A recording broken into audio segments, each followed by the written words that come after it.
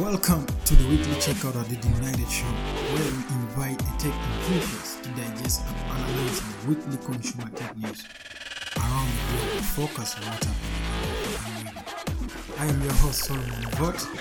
Joining me this week from the Tech Group is David. David, welcome to the show. Thank you, Solomon. This week we shall talk about all the products announced at the Samsung virtual event, the budget Pixel 4a smartphone from Google, the Open API marketplace from MTN Africa, and on the product spotlight we shall discuss the Logitech M185 mouse. Right. So let's go straight to our first talking point. Start with the MTN African API marketplace. David, I know you as a developer. You've been writing code for the past 10 years. What do you make of this? In the net. Yes. I don't know. I think I have. I honestly don't know what to make of this. MTN says that this is going to be a Pan-African API marketplace called Genosis that will enable developers and businesses discover and subscribe to what will become the largest library of Open API published on the continent. Now that is gigantic, right? It feels big. It feels like this is a huge problem that MTN is solving, and being a Pan-African company itself, and a tech company or a telecom company, I think it's much positioned to push this sort of thing. However, it's still very fuzzy. It's not very clear which APIs MTN is going to be putting out there in the wild. From the Genosis website, I can see identity and verification. So probably the developers will now be able to easily identify and authenticate users. So maybe you've built an app and then you want to, every app has a registration flow, and then you have to go through that process of registering users and authenticating them and making sure that they actually exist in the real world. Then I can see here messaging API, so I think that's SMS, IM chat. I can see payments and collections, so that's mobile money, credit card, gift cards, wallet options, and all that. So I think obviously MTN is really going to excel probably in these two areas of messaging and payments. Yeah, sure. And probably even identification, because right now your phone number is essentially your ID, right? Yes. Yeah, in most countries you have to go through a SIM card registration using your national ID or some government certified identification, something like that. So yeah, how open it's going to be, what's going to be open about it, who is going to get involved. What developers are going to build out of this is still very unclear. We don't know, but it is MTN pushing the right button at this point, because Africa is promising.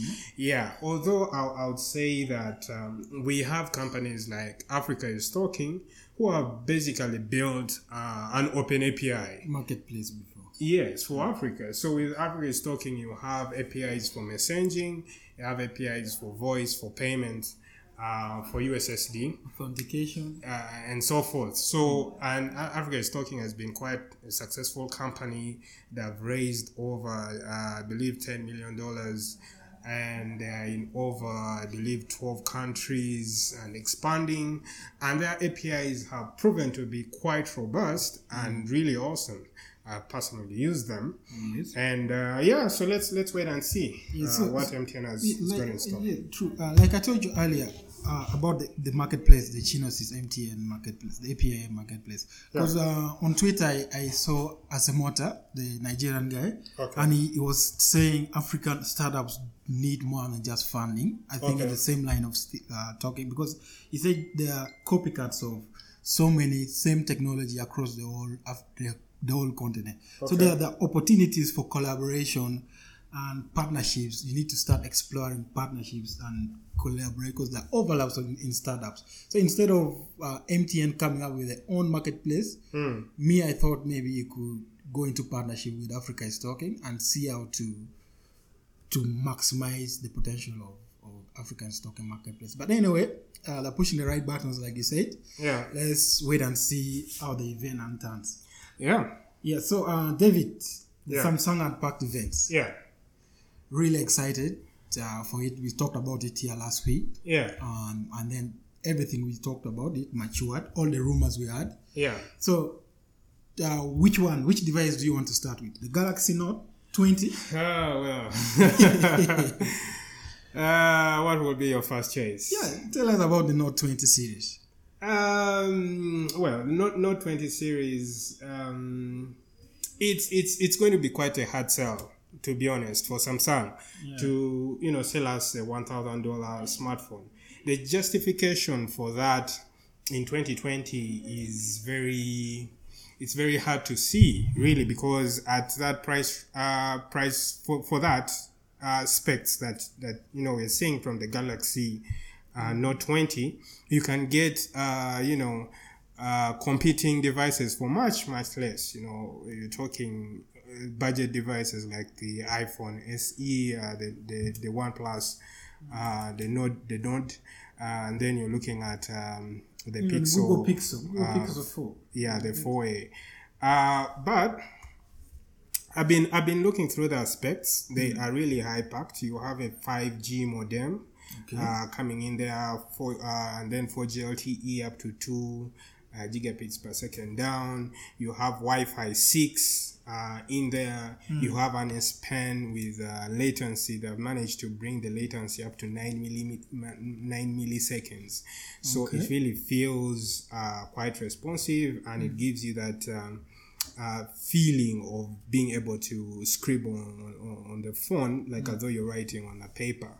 And the S Pen is really the biggest feature about the Note series. The Note series, right? Yeah. So they've done some awesome work in there. So people who are really into scribbling notes on their phones, on web pages and PDFs, Word documents, and so forth, I will probably find a good reason to pay up that $1,000 price tag. And then you also have fancy cameras in here coming in. You have the ultra wide camera, 12 megapixels, the wide angle camera, and then also the telephoto in there.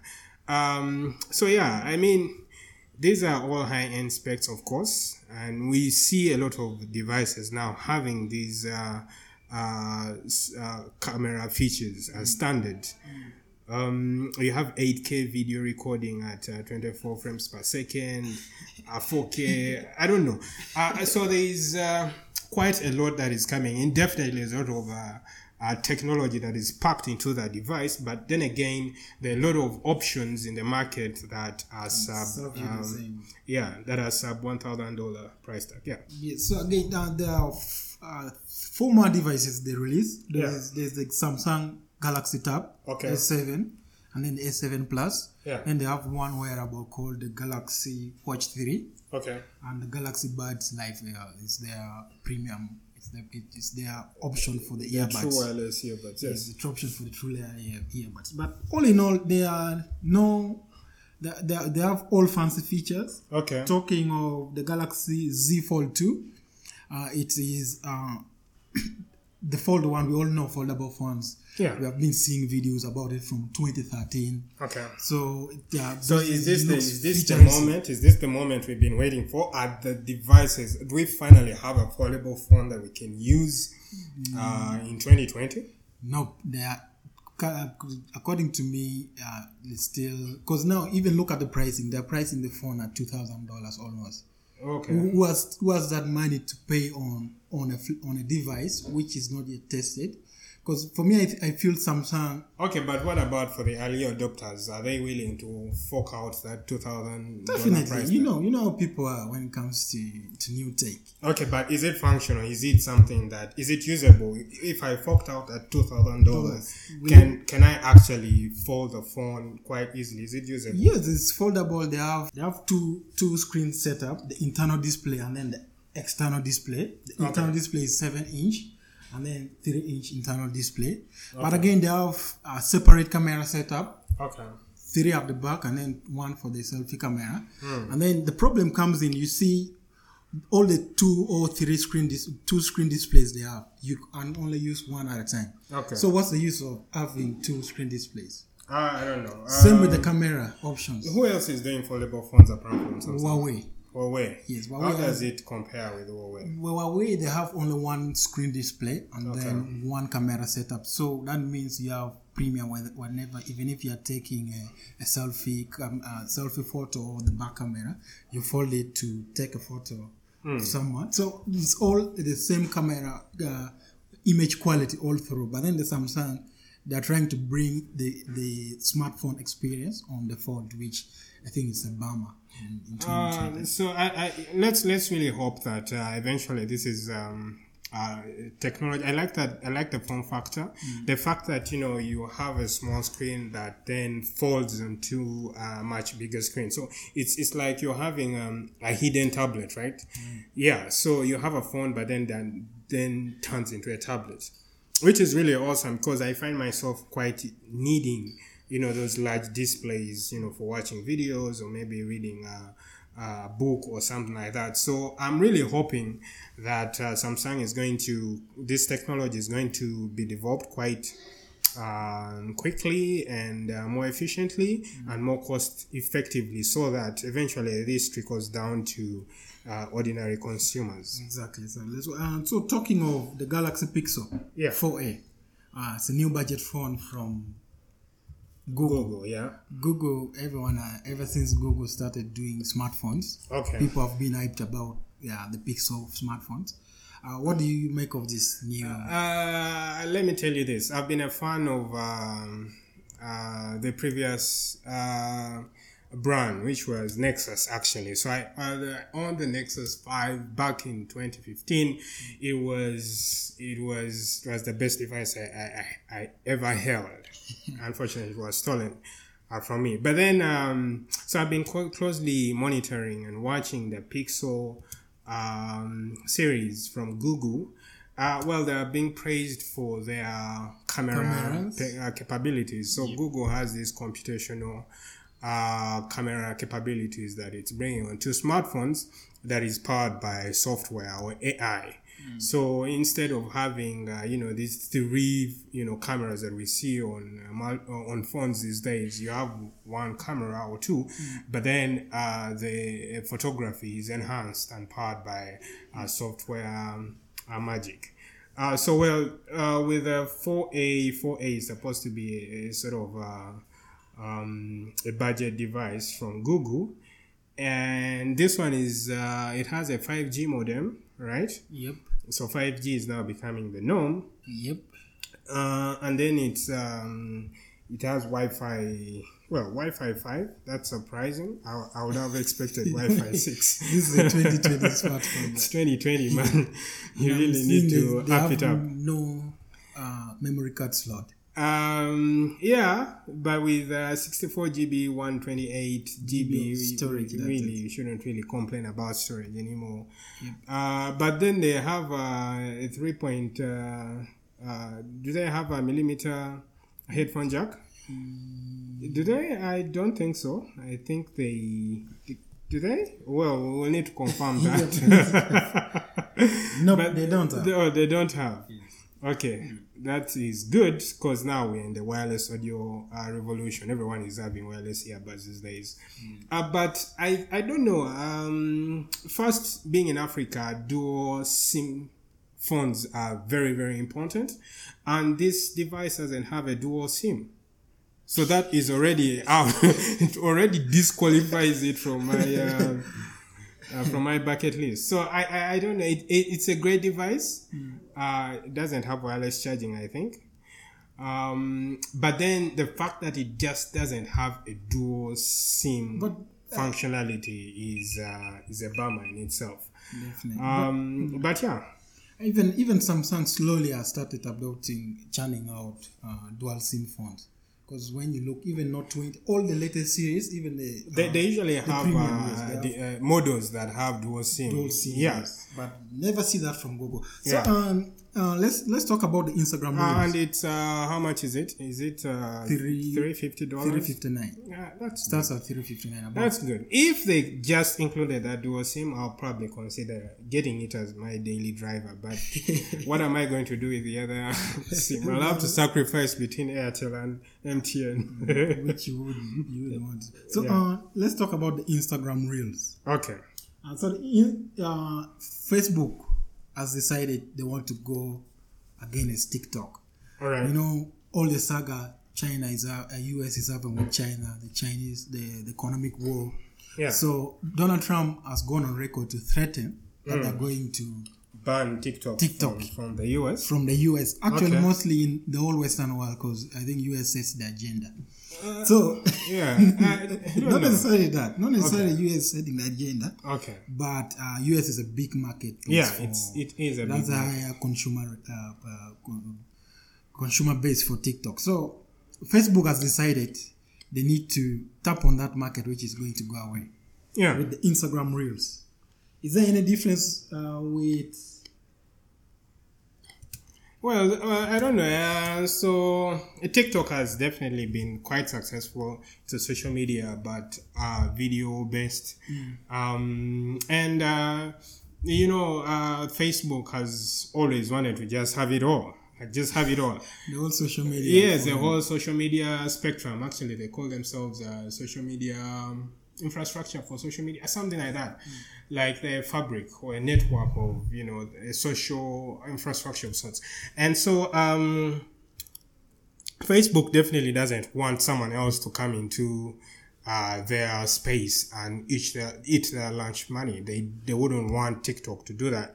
And they're definitely just taking advantage of this trade war between the US and China and rolling out this as a feature on Instagram, which is their already existing social network. I don't know how that is going to pan out. It could work, it may not work. We don't know. But then again, also Microsoft is in talks to buy off the US the TikTok of US. So I don't know. That's we don't know how. Let's see how it plays out. But then these things is so similar to TikTok. You can edit audio from your Instagram library.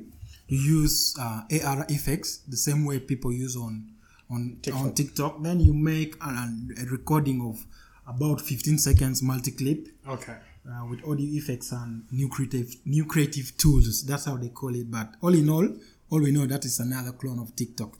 So David, today on our product spotlight, we have the Logitech M115 mouse, wireless mouse. M185. That's M185, sorry, not M115. M185. Yeah. So talk to us about this Logitech mouse.